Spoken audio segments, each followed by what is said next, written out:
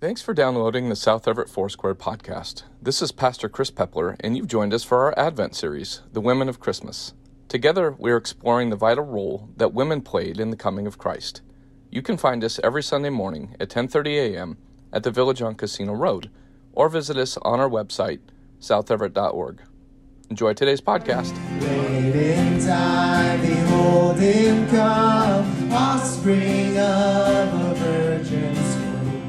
Veiled in flesh, the Godhead seen, hail incarnate deity. Pleased as man with man to dwell, Jesus our Emmanuel.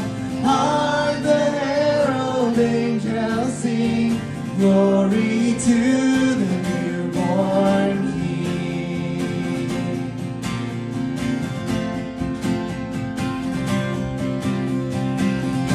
Hail the Lamb-born Prince of Peace, hail the Son of Righteousness. Light and light to all he brings, risen with healing in his wings. Bowed he lays his glory by, born that man no more may die, born to raise the sons of earth, born to give him second birth. Hark the herald angels sing, glory to the newborn King.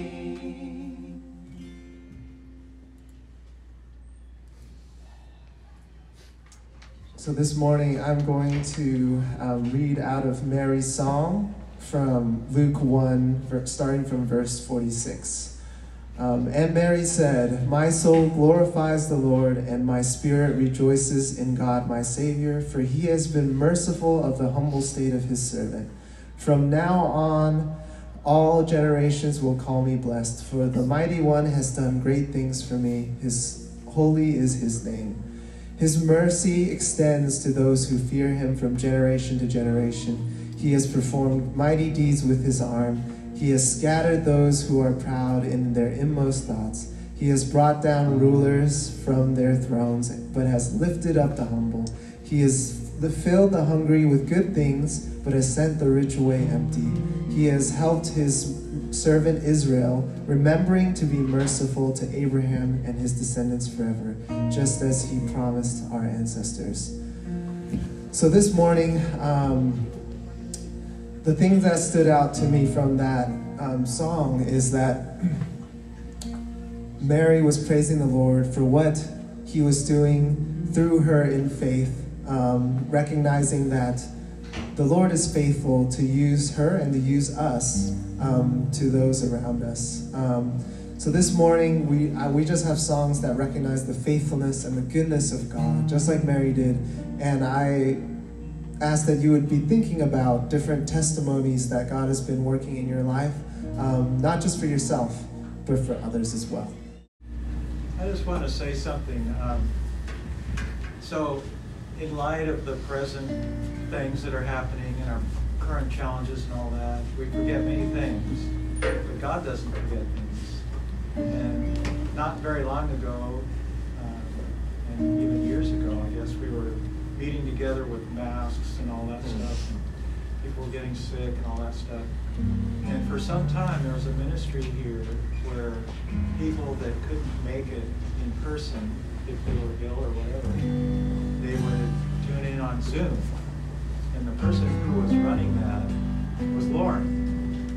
And she faithfully did that week after week, and it was a lot of work. And sometimes it was like a crime. She kept doing that, and it was like she had a little church that she was the pastor of. And a couple times when I was sick, I would tune in through Zoom. And the people that gathered in that church needed fellowship and needed the Lord's presence. And she, because of her work, she provided that. And I had a full church experience when I tuned in on Zoom to this church. God didn't forget that. You were faithful to that. It's really awesome.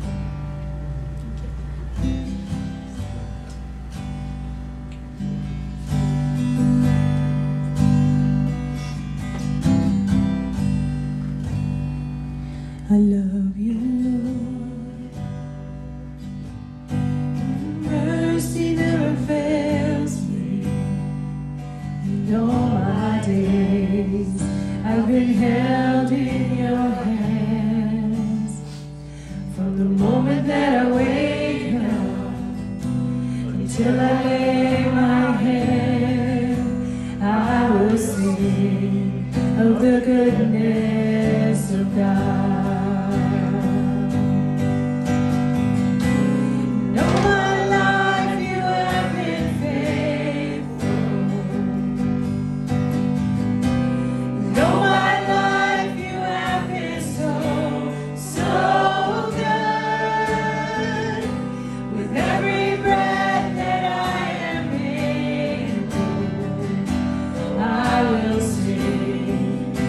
Goodness of God.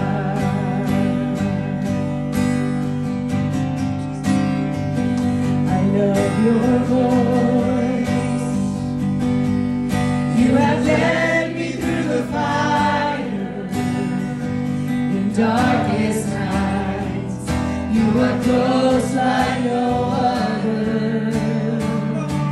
I've known you as a father. I've known you as a friend, and I have lived in the goodness of God. And all my life you have been faithful.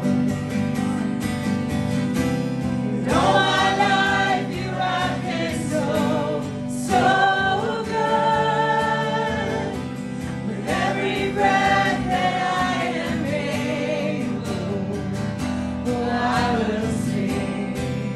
the goodness of God.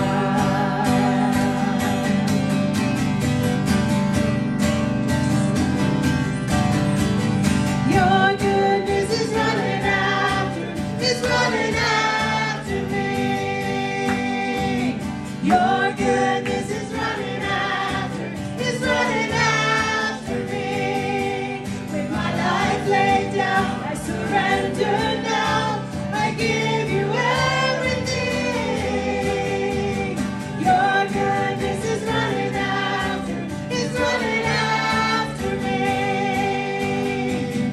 Your goodness is running after me. Your goodness is running after me. With my life laid down, I surrender now. I give you everything. Your goodness is running after me. Oh, the Lord is my shepherd, and I lack nothing. He makes me lie down in green pastures. He leads me beside quiet waters, and He refreshes my soul. He guides me along the right path for His name's sake. Amen. And even though I walk at times through the darkest valleys, I'll fear no evil, for you're with me. For you're with me. For you're with me, God. You're with me. Oh, I lack nothing. Oh, I want for nothing. Oh, I strive for nothing. For you're with me, God. For you're with me. So surely your goodness and mercy, your love will follow me. I lack for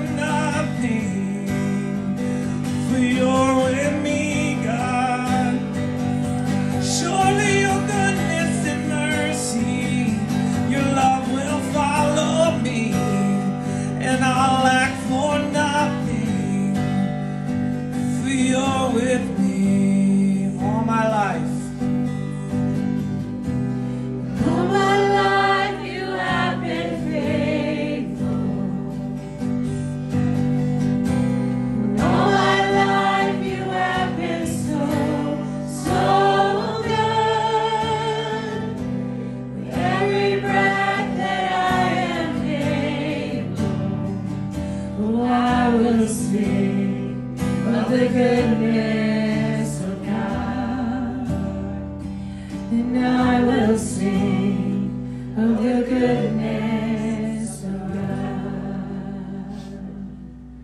Oh, Merry Christmas. It's a wonderful weekend. We had north of 50 people here last night building gingerbread houses and playing reindeer games, and those got a little controversial, and that's fine. But our youth won ultimately all these little trophies, and it was great. Just thanks to Brenda and Chris and Danessa for everyone who put that together for us last night. If you didn't get a chance to see all the gingerbread creations, they're over here on the table. I do want to invite Lauren to come. I think Dan's introduction of Lauren today was beautiful and true. And we just thank God for you and your life and your ministry. So come and minister the Word of God to us. Thank you, Lauren. Okay. Well, good morning. My name is Lauren. I've been really enjoying this series that we've been doing. It's 2 weeks ago we talked about women in ministry and what Foursquare's theology on that is, and I love Chris's notation of like in the essentials, unity, in non-essentials, charity, and in all things, love, right? And so we talked about that and about women in ministry and how here in this church and in Foursquare, which is the movement that we're a part of, women in ministry is something we absolutely do, hence me standing here. Last week we started talking about the women of Christmas. We're reading this book. I binged the whole thing this week by my Christmas tree. And my Christmas tree is a fake Christmas tree, so I have a Christmas tree candle to make my house smell like a Christmas tree. Woo! You know, you do the combo. So you light the candle, you sit down, and you read your Women of Christmas book. Worthwhile. And last week we looked at the life of Elizabeth. This week we're looking into Mary's story, as you've heard. But first, I want to show you something that's kind of fun. I don't know if many of you know this about Mary, but historically, women of her time, they were married off quite young, like 12, 13, right in there. There's lots of cultural context to that. We could get totally into it if we want to, but the piece that I want you to remember is harken back in your minds to the time when you were 12 or 13. And we're going to look at the delights and perils of being an early teen. I brought pictures. Which is totally putting myself on blast. Nobody is their coolest at 12 and 13. So if you're 12 or 13, just know you get cooler from here. Okay, this is my 6th grade outdoor school group. We went to Camper Kyla. Our sign's supposed to say Happy Campers. That was my job. I wrote it. I missed the date. In case you don't recognize me, I'm the second one in. My friend Noelle's on the end. I was taller than all the boys in my 6th grade class. I don't know why I got my growth spurt so early, but I have not grown any taller since. And these are a bunch of my longtime friends. Actually, 3 of them were my bridesmaids a few weeks ago. Yeah, so isn't that fun? Isn't that funny? You start to get to that age and you're like, oh yeah, okay, I got this figured out. Like, and then you get to wherever you are now and you're like, I didn't know anything. And I don't show you these to compare myself to the mother of Jesus by any stretch, but just to remind us about who we're talking about here. Mary was young, and yet the Lord chose her for this special purpose. She was young and awkward, and it makes me wonder what incredible purposes he has for the young people in this room, and the young people back in those rooms, in our community, and how we, as their supporting adults, can help partner with them in those things. Let's take a look at the first time we met Mary, shall we? It's Luke 1:26 through 38. In the 6th month of Elizabeth's pregnancy, God sent the angel Gabriel to Nazareth, a town in Galilee, to a virgin pledged to be married to a man named Joseph, a descendant of David. The virgin's name was Mary. The angel went to her and said, "Greetings, you who are highly favored, the Lord is with you." Mary was greatly troubled at his words and wondered what kind of a greeting this might be. But the angel said to her, "Do not be afraid, Mary. You have found favor with God. You will conceive and give birth to a son, and you are to call him Jesus. He will be great and will be called the Son of the Most High. The Lord God will give him the throne of his father David, and he will reign over Jacob's descendants forever. His kingdom will never end." Mary has one question. She says, "How will this be?" Mary asked, "since I am a virgin?" The angel answered, "The Holy Spirit will come on you, and the power of the Most High will overshadow you. So the Holy One to be born will be called the Son of God. Even Elizabeth, your relative, is going to have a child in her old age, and she who is said to be unable to conceive is in her 6th month. For no word from God will ever fail. It's at this point that 13-year-old Lauren would have made a snarky comment, but Mary does something different. She says, I am the Lord's servant, Mary answered. May your word to me be fulfilled. Then the angel left her. When I was studying this week, there was a couple of things that really impacted me were Mary's faith and her humility in this encounter. Listen, most people, when they see angels, they freak out. So, biblically, there's all kinds of examples. Mary did not do that. The first thing was her faith. Maybe God knew what he was doing when he picked a person so young for his plan. Her faith was still childlike, and she didn't immediately get swept up into the thoughts of possibility, impossibility of what she was being told, or the social consequences that would come as a result. Maybe those things were in her head, but we see how she responds. She simply heard the Lord's promise and believed him. As an adult, that would be really difficult for me to do. If I got this word from the Lord, even as a married adult, I would be like, okay, listen, I'm going to need some more information, right? But Mary just simply hears the Lord's promise and believes him. She also has an incredible amount of surrender in this moment. Mary is a poor, early teenage girl in a town of about 100 people. In this town, the poorest people live in caves. Historically, that's what we know about Nazareth. Pledged to be married to a carpenter. Her only question is how, which is not a question of doubting, but in itself is accepting the promise as her reality and trying to wrap her mind around the logistics.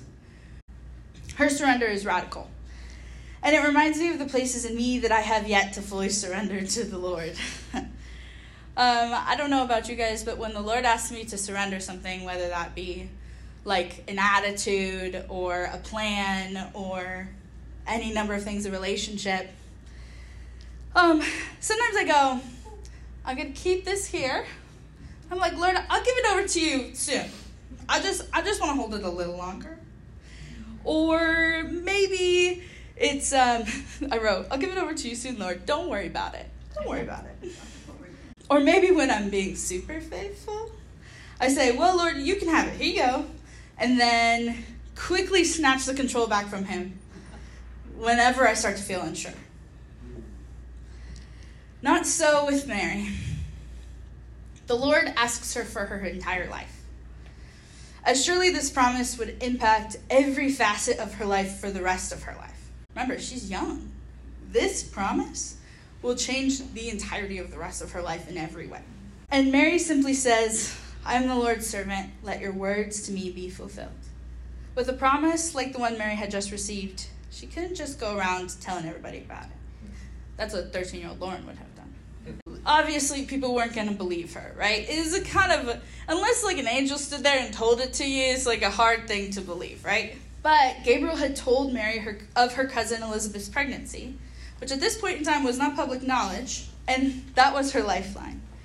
She made the journey to Elizabeth's house. It was 8 to 10 days, up to 100 miles long, depending on which scholar you talk to. Mary somehow finds a way to convince her parents to let her go. At that time, Mary got ready and hurried to a town in the hill country of Judea, where she entered Zechariah's home and greeted Elizabeth. When Elizabeth heard Mary's greeting, the baby leaped in her womb, and Elizabeth was filled with the Holy Spirit. In a loud voice, she exclaimed, Blessed are you among women, and blessed is the child you will bear. But why am I so favored that the mother of my Lord should come to me? As soon as the sound of your greeting reached my ears, the baby in my womb leapt for joy. Blessed is she who believed that the Lord would fulfill his promise to her. Now, keep in mind, it's likely Elizabeth didn't know Mary was pregnant at this point. This is the Holy Spirit in her words. But I cannot imagine the relief that Mary felt to be greeted this way by Elizabeth. Can you imagine to get this news and have no place to share that? You just stirring within you, you get this promise from an angel and now what, you know?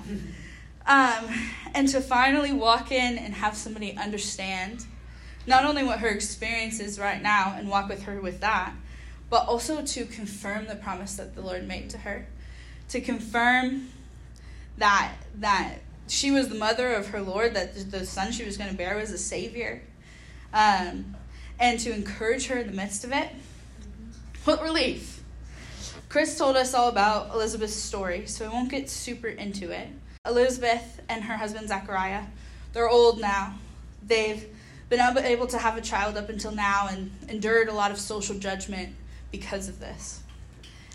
Until her husband Zachariah is met in the Holy of Holies, the very inner part of the temple, when he was offering incense to the Lord, and God told them he would give them a child in their old age. Well, fast forward.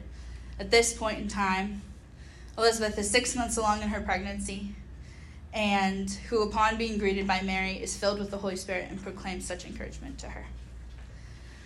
I want to notice this thing. Both Mary and Elizabeth display extraordinary confidence in who God is and in his promises throughout the story. Now, confidence in God is kind of a complex thing. It's built through faith and through testimony and through encouragement. Mary and Elizabeth both had faith, right? Likely built in their Jewish homes where they learned about who God was. And the testimony of Elizabeth's pregnancy and then showing up and her being super pregnant, like that's an encouragement. That's a building in the confidence that they had in the Lord and his promises. And through Elizabeth's encouragement to Mary, she is just the very beginning of this process. She still had several hurdles left to face. And we know that the hurdles she has yet to face are informing Joseph of this promise, right? And him having to grapple with that. Enduring social ridicule from those who did not believe her, which probably happened for the extension of her pregnancy. Not to mention the birth of the Son of God with nothing but a manger to place him in. And yet, as we watch Mary throughout this process, she maintains her confidence in God's promises all the way through. Mary responds in a beautiful way, a song. Now listen, if I were to respond to things in a song, people would have their ears covered a lot of the time. I do great when there's somebody else singing, I can match a pitch. But I learned in honor choir in 6th grade that my solo skills could use some honing. But Mary, she responds in a song. But it's a conglomeration of bits and pieces of passages from Isaiah and from Proverbs, pieces of scripture that she would have been intimately familiar with. Let's take a look at what she says, how she sings. I'm not going to sing it. And Mary said, "My soul glorifies the Lord, and my spirit rejoices in God my Savior. For he has been mindful of the humble state of his servant. From now on, all generations will call me blessed, for the Mighty One has done great things for me. Holy is his name. His mercy extends to those who fear him from generation to generation. He has performed mighty deeds with his arm, and he has scattered those who are proud in their inmost thoughts. He has brought down rulers from their thrones, but has lifted up the humble. He has filled the hungry with good things, but he has sent the rich away empty. He has helped his servant Israel, remembering to be merciful to Abraham and his descendants forever, just as he promised our ancestors." As we've been talking about the women of Christmas, Chris brought to us this thought: when we wait well, we worship well. You guys remember that? Elizabeth waited her whole life, but our friend Mary was just getting started. A mere 12 years into life. And yet, just as Mary is entering this season of waiting as her pregnancy progresses to see the promised son, the Messiah, but also waiting as she endures the whispers of others, the uncomfortability of pregnancy, and the tension of being wed to a man who isn't the father of her child, at least not in the normal sense. I can't even imagine that tension and that. Listen, I just got married. That's an adjustment by itself. To also be pregnant, I can't even imagine just those two pieces, and then you add all the rest. She's entering this season of waiting, but she begins her period of waiting in worship and recognizing her God and praising his faithfulness to his people, in remembering his promises of justice, and in humbling herself as she recognizes her part in his plan. Keep in mind, when she talks about herself in this, she says, he has been mindful of the humble state of his servant. She's not like, look at me, I'm so cool, I get to be the mother of God, she could have, but she didn't. She's humble. She was aware of her place in God's plan and recognized God in it. Her heart was aligned with God's will in this place. You've probably heard this before, but worship isn't always just singing songs like we do here on Sunday mornings, right? Or even as Mary does here in Luke. Though that is worship, worship can be done in everything we do. It has more to do with the posture of our hearts, doing what we do to please our Creator, to acknowledge who he is and his character, and to surrender ourselves to him. We could preach for a year on worship, I'm convinced. But here's what I want you to catch. Elizabeth worshipped at the end of her waiting. I'm sure she worshipped along the way, but we saw her worship at the end. Mary worshipped just as it began.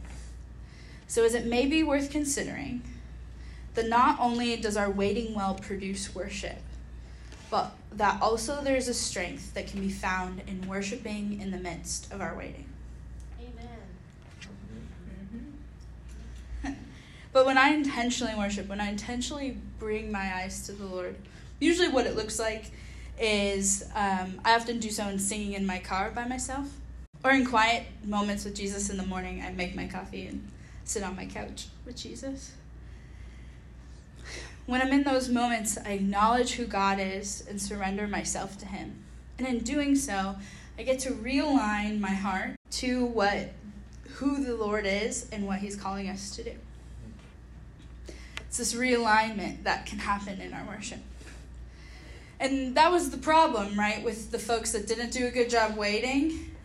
We talked about, a couple weeks ago, we talked about Moses when he went up the mountain, and the Israelites got impatient, and they're like, well, let's just make a cow to worship out of gold, which, holy cow, right?